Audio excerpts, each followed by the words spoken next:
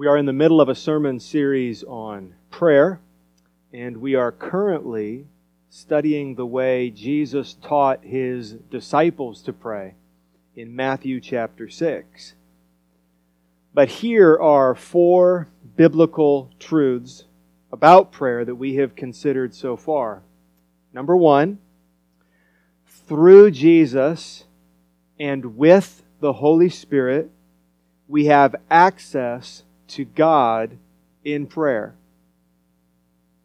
Without Jesus mediating and the Holy Spirit helping, it would be impossible for sinners to peacefully connect to a holy God.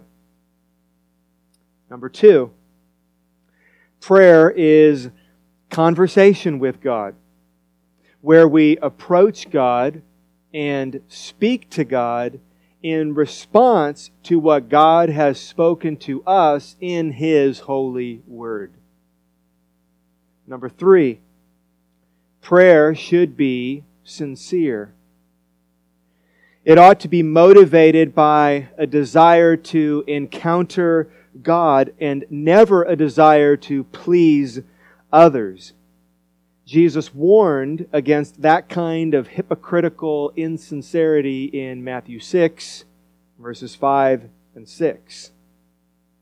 And then number 4, God is not impressed or moved to action by the sophistication or length of your prayers.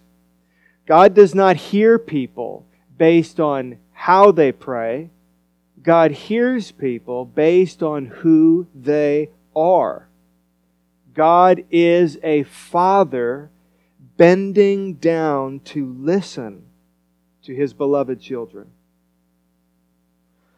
And so it's no wonder, as Jesus teaches us what to pray, His model prayer begins with Father in heaven.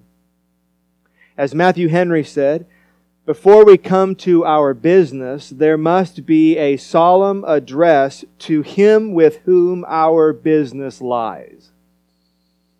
And so today, as we study Matthew chapter 6, verse 9, we will learn how to start our prayers. Dear God, Heavenly Father, King Jesus, how should we begin our prayers, and what should we pray for first? The Bible speaks to this. So we will learn how to start our prayers by considering 3 things in the text about the one to whom we pray. Number 1, who He is. Number 2, where He is. And number 3, what He deserves.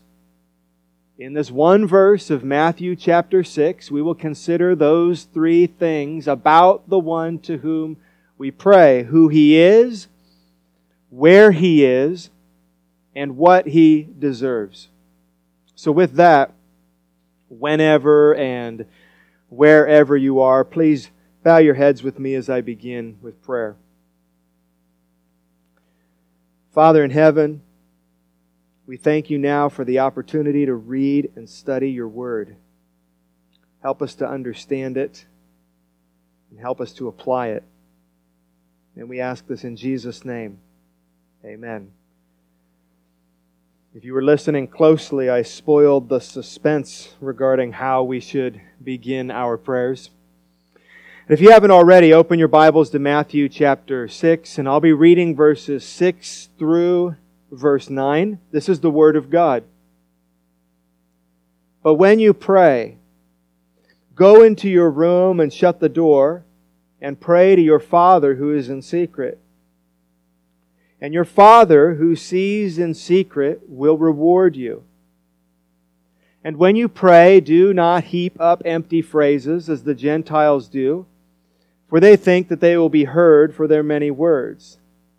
Do not be like them, for your Father knows what you need before you ask Him. And here's today's text. Pray then like this: Our Father in heaven, hallowed be your name. So let's begin with the first part of this sermon. We're reminded here who He is we are praying to. He is our Father. Do you see the word then at the beginning of verse 9? That means that the following prayer is an expression of the understanding of God's fatherly care in verse 8. That's how the commentator Michael Green puts it. Because God is a Father who knows what we need before we ask Him, that's what we learned in verse 8. Because God is our Father who knows what we need before we even ask Him, we should begin our prayers with our Father. Our. Remember, God is not only my Father, He is our Father. God is Father to all Christians, but not all people. It is a common misconception that all people are children of God. But that's not true. That is a special right to be children of God. We're told in John chapter 1, verse 12, "But to all who did receive Him, who believed in His name, He gave the right to become children of God." Well, that begs the question. If not all people are children of God, if not all people have this right to approach God and to speak to God, why us? Why do we have this right? If this is not a family or a relationship that we have been born into, and it is not, then how did we become children of God to where we could call God our Father? The answer is adoption. Let me show you this by walking through 4 scriptures, and the first is in Ephesians chapter 1, verse 5. God predestined us for adoption to Himself as sons through Jesus Christ according to the purpose of His will. Before we were born, God decided to adopt us. But there's a problem. You and I are born sinners all the way back to our greatest grandfather, Adam. We are his children. He became a sinner, and each of us, we are born sinners. And so the Bible says about us, actually, and brace yourself, that because we sin, we are not children of God, we are children of the devil. So that is a problem. In order for us to be adopted by God, we need to be redeemed. The devil's rights over us have to be terminated. We have to be forgiven by God and made righteous. And the gospel teaches us that this is what Jesus has done, so that God the Father could adopt us and welcome us into His family. That's what we're told in our next verse. Galatians chapter 4, verse 5. Jesus came to redeem those who were under the law, so that we might receive adoption as sons. And then the next verse, Galatians 4, verse 6. And because you are sons, because you are sons and daughters of God, we've been adopted by Him, God has sent the Spirit of His Son into our hearts, crying, Abba, Father. That means that once God has adopted you, God sends the Holy Spirit to tell you that God has adopted you, to reassure you that God has adopted you. So, you've been adopted, but how do you know? How do you know that you have been adopted by God? Is it the voice of a judge? Is it the sound of a gavel? Is it paperwork?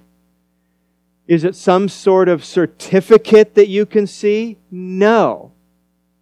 You know that you have been adopted by God the Father because the Holy Spirit reassures you.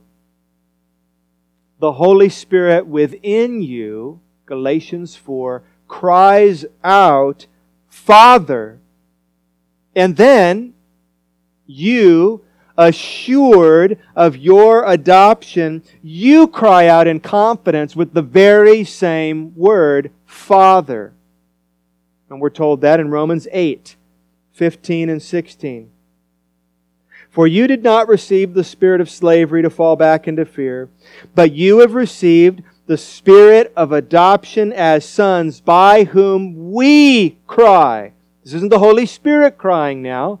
This is by now we cry, Abba, Father. The Spirit Himself bears witness with our spirit that we are children of God.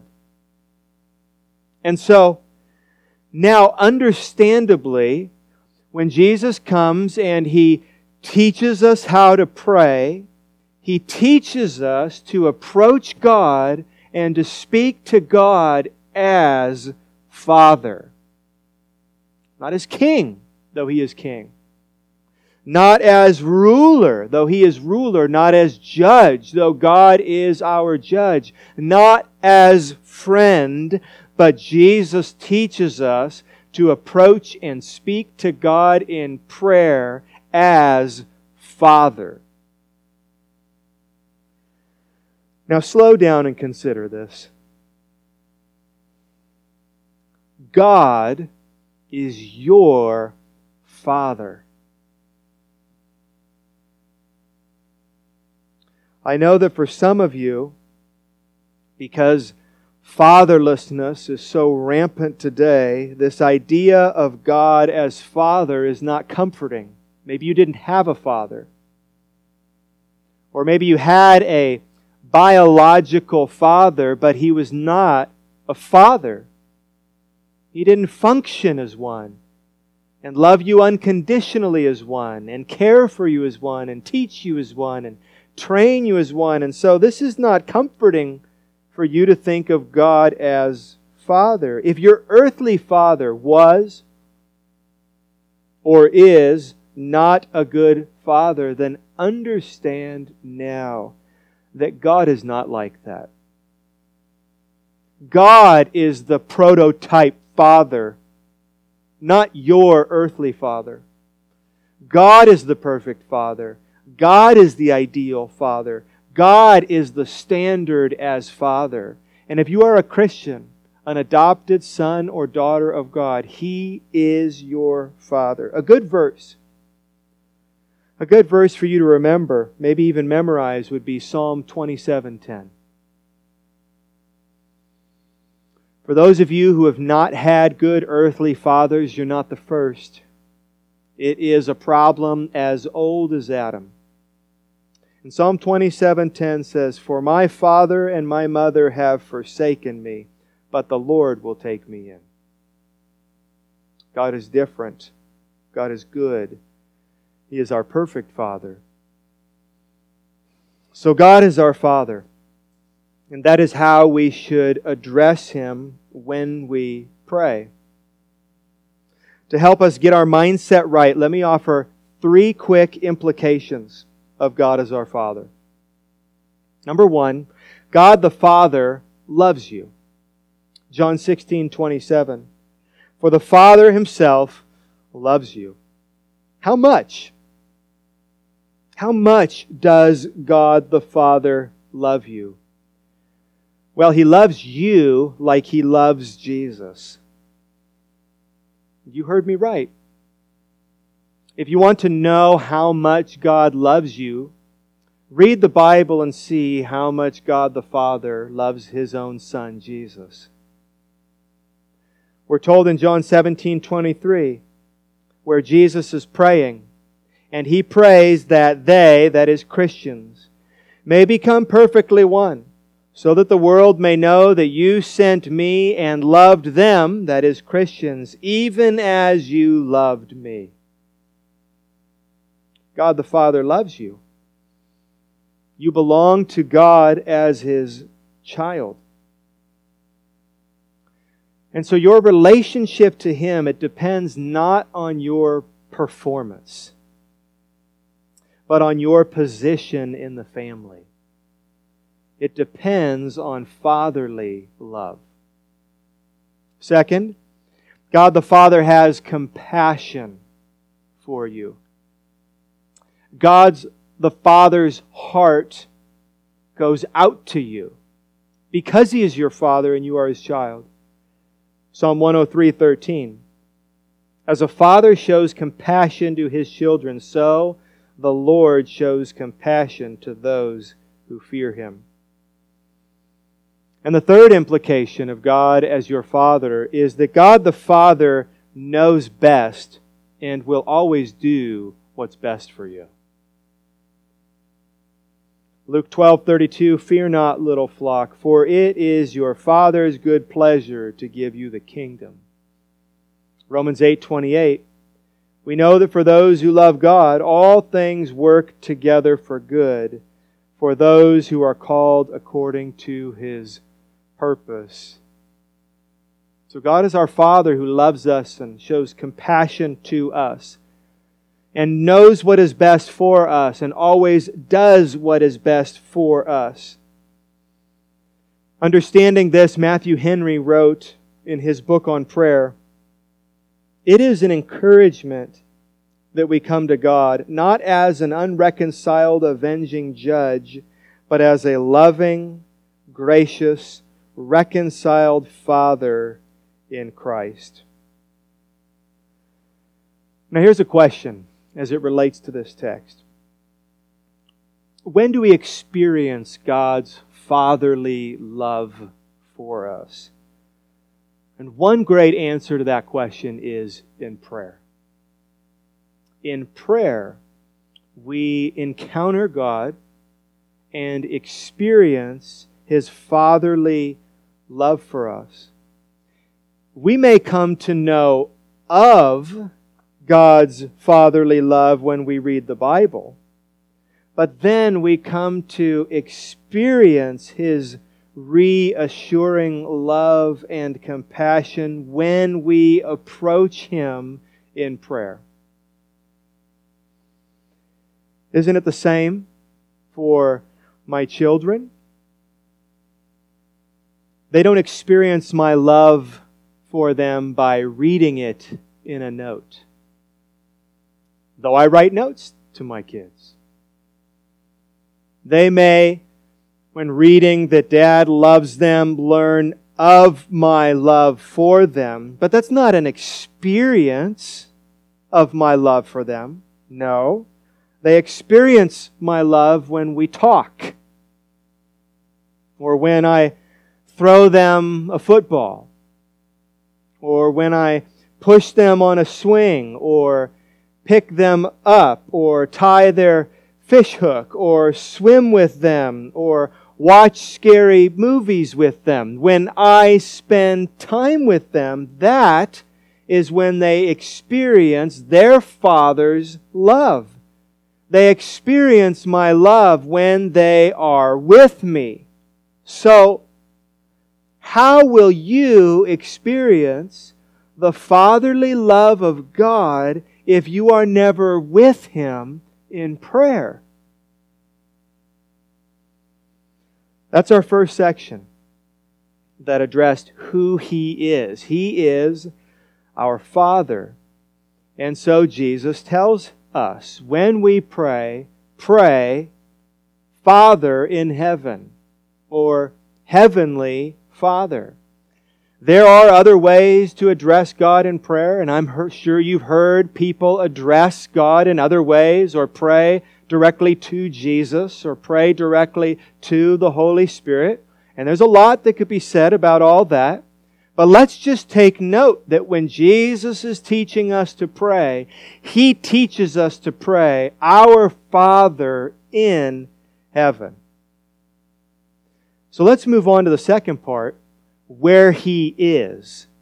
And the answer is in heaven. And so Jesus tells us to pray, Our Father in heaven. Now, heaven is not the only place where God is. God is not confined to heaven. There is a sense in which God is everywhere. He is omnipresent. He is certainly here with us through His Holy Spirit. Nevertheless, God the Father is in heaven. And when the Bible teaches this, it doesn't so much mean a hidden place that is far off as it does the seat of His authority and rule. And let me say that again. When the Bible speaks of God in heaven, it's not so much talking about the place where God is, as it is talking about heaven as the seat of His authority and His rule. It is His White House. It is His castle. It is literally His throne. Psalm 103:19. The Lord has established His throne in the heavens, and His kingdom rules over all. Or Psalm 33:13, the Lord looks down from heaven. He sees all the children of man. John Stott wrote, the words in the heavens denote not the place of His dwelling so much as the authority and power at His command as the Creator and ruler of all things. So, if Father reminds us of the goodness of God, in heaven reminds us of the greatness of God. Father reminds us of the intimacy that we have with God. And in heaven reminds us of His sovereignty, His power, His authority, His majesty. Here's how Leon Morris puts it in his commentary. We should not miss the balance in this opening to the prayer. We address God intimately as Father, but we immediately recognize His infinite greatness with the addition in heaven. And so Ecclesiastes 5:2 says, Be not rash with your mouth, nor let your heart be hasty to utter a word before God, for God is in heaven, and you are on the earth. So God is our Father, and He is in heaven. And now finally, that brings us to the third and final part of this sermon, what He deserves. We've considered who He is and where He is, and now third, what He deserves. So let's finish out this opening to this prayer. Our Father in heaven, hallowed be your name. Now, I don't know when the last time was that you used the word hallowed, but it's been a while for me. That is a word that we seldom use. So let me translate what this opening petition is saying. Father in heaven, may your name be great. May all creation, including me, may all creation give you what you deserve. All praise, all glory, all worship, all adoration, all gratitude. His name is to be hallowed, one commentator writes. That is to say, We long for His name or character to have top place in the world and in people's hearts. What a marvelous note of adoration with which to begin a time of prayer. So catch this. This is from Jesus. And I think it's very practical. It is good for us to begin our prayers this way. I'm not saying, because I don't think the Bible is saying this is the only way to begin your prayers. It's not an exclusive statement like that. But clearly, we can deduce from this that it is good to begin our prayers in this way, and that is by praising God the Father. It is a good thing, and it is what Jesus prescribes for Christians to begin any and all prayers praising God. Do your prayers begin like this? In the morning, in the evening, at the dinner table, before a meal, throughout the day? Do your prayers begin with praise, or do you get straight to your list? You have a list, I have a list. Maybe it's written down, maybe it's not. But it's God, help me with this and help me with that. I've noticed that I divide time in prayer up in the morning, and fairly early in the morning I'll lay out my task list for the day. I'll look at any appointments or meetings that I have and get everything that I have to try and accomplish in the day. And then I will go through my list, and that generates my list. And a lot of it is, God, help me do this.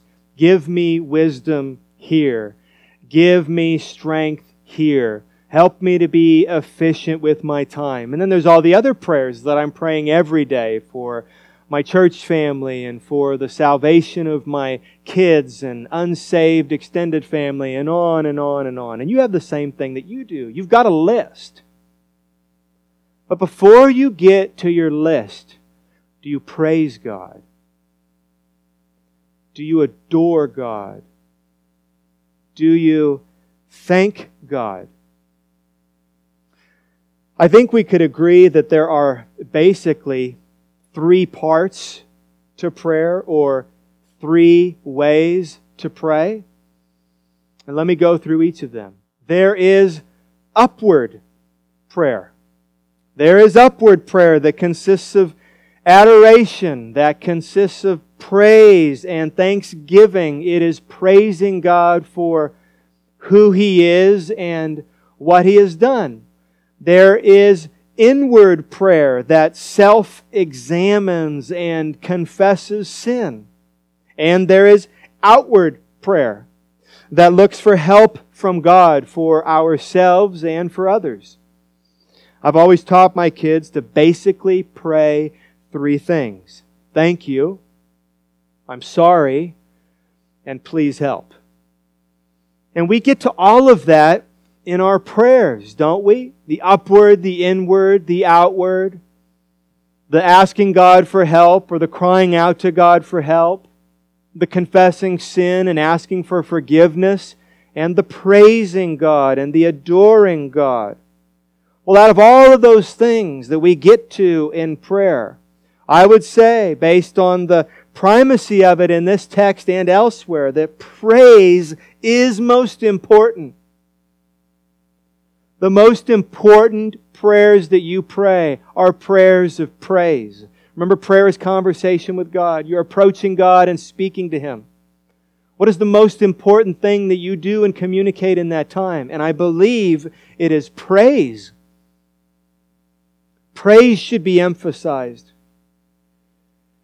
I believe that Jesus here teaches that this is how our prayers should even begin.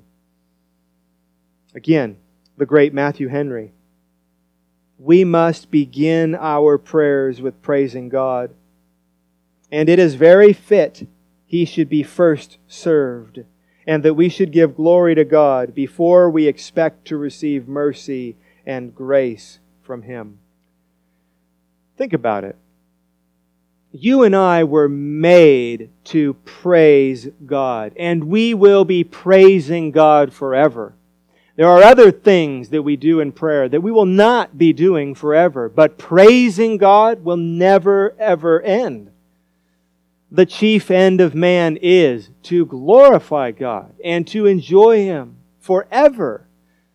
1 Corinthians 10:31, whether you eat, whether you drink, whatever you do, do it all for the glory of God. You and I, we have been made to praise God. When you praise God in your prayer, you are doing what God has made you to do. And it is satisfying. It brings joy. It brings contentment to do what we are made to do. And so we praise God for who He is. And we thank God for what He's done. Which means we need to be reading the Word and learning who God is and learning what He has done for us. And we turn it into praise. As well, I've found that praising God, it gets my focus and my perspective right. My perspective is riding a mechanical bull, and it is constantly getting thrown off. I don't know about you, but I often lose perspective, and it is praising God that brings me back. And I cannot overestimate how important this is in times such as these. Facing the difficulty and trouble and uncertainty that we are, it becomes even more important for us to continually reshift our focus and perspective. And it is adoring God, it is praising Him that can help us accomplish that. My personal practice is to not only begin my prayers with praise, but to begin my days with praise. And it helps to start me right. I want the very first mental words of my day to be, "Thank you, God." And I begin to think about the night before, and I begin to think about the day before, and I begin to think about the day ahead, and I begin to think about the blessings that are being given to me, and I begin to think about God's good gifts, and I begin to think about God Himself, and try and discipline myself to begin each day in praise. And not only that, praising God first in prayer will put the rest of your prayer into perspective. Here's what I mean by that. As I confess sin, because I have adored God, I remember that God is merciful. It brings my confession into perspective. As I cry out for help, because I have praised God, I remember that God is able. So you see, as I praise God and remember His grace and remember His mercy, the road is paved to confess my sin. As I praise God and remember His greatness and His sovereignty and His total control over all things and His power and majesty, the road is paved for me to cry out to Him for help. And so it is good and puts the rest of my prayer even in perspective to begin, as Jesus tells me to, with praising God. God, hallowed be Your name. May Your name be great. May You get all the glory and praise and adoration that You deserve. But of course, these are all personal benefits. The most important reason that we begin our prayers with praise is because praise is what He deserves. So as we consider the one to whom we pray, this is who He is. This is where He is. And this is what He deserves. according to Jesus. In conclusion, for those of you needing fuel for praise, I'd like to close with reading Psalm 135. And it is, as other psalms are, especially this and the ones following, it is a prayer devoted completely to praise. Praise the Lord. Praise the name of the Lord. Give praise, O servants of the Lord, who stand in the house of the Lord, in the courts of the house of our God. Praise to the Lord, for the Lord is good. Sing to His name, for it is pleasant. For the Lord has chosen Jacob for Himself, Israel as His own possession. For I know that the Lord is great, and that our Lord is above all gods. Whatever the Lord pleases, He does, in heaven and on earth, in the seas and all deeps. He it is who makes the clouds rise at the end of the earth, who makes lightnings for the rain and brings forth the wind from His storehouses. He it was who struck down the firstborn of Egypt, both of man and of beast, who in your midst, O Egypt, sent signs and wonders against Pharaoh and all his servants, who struck down many nations and killed mighty kings, Sihon, king of the Amorites, and Og, king of Bashan, and all the kingdoms of Canaan, and gave their land as a heritage to His people Israel. Your name, O Lord, endures forever. Your renown, O Lord, throughout all ages. For the Lord will vindicate His people and have compassion on His servants. The idols of the nations are silver and gold, the work of human hands. They have mouths, but do not speak. They have eyes, but do not see. They have ears, but do not hear. Nor is there any breath in their mouths. Those who make them become like them. So do all who trust in them. O house of Israel, bless the Lord. O house of Aaron, bless the Lord. O house of Levi, bless the Lord. You who fear the Lord, bless the Lord. Blessed be the Lord from Zion, He who dwells in Jerusalem. Praise the Lord. This is the word of God. Let's pray. Our Father in heaven, You have given us so much to be thankful for. And it is endless what we could praise You for. So help us in times like these, as we read Your word, to understand more of You, to know You more deeply, so that we would love You more deeply and honor You and glorify You with our lives. It is what You have made us to do. We pray this in Jesus' name. Amen.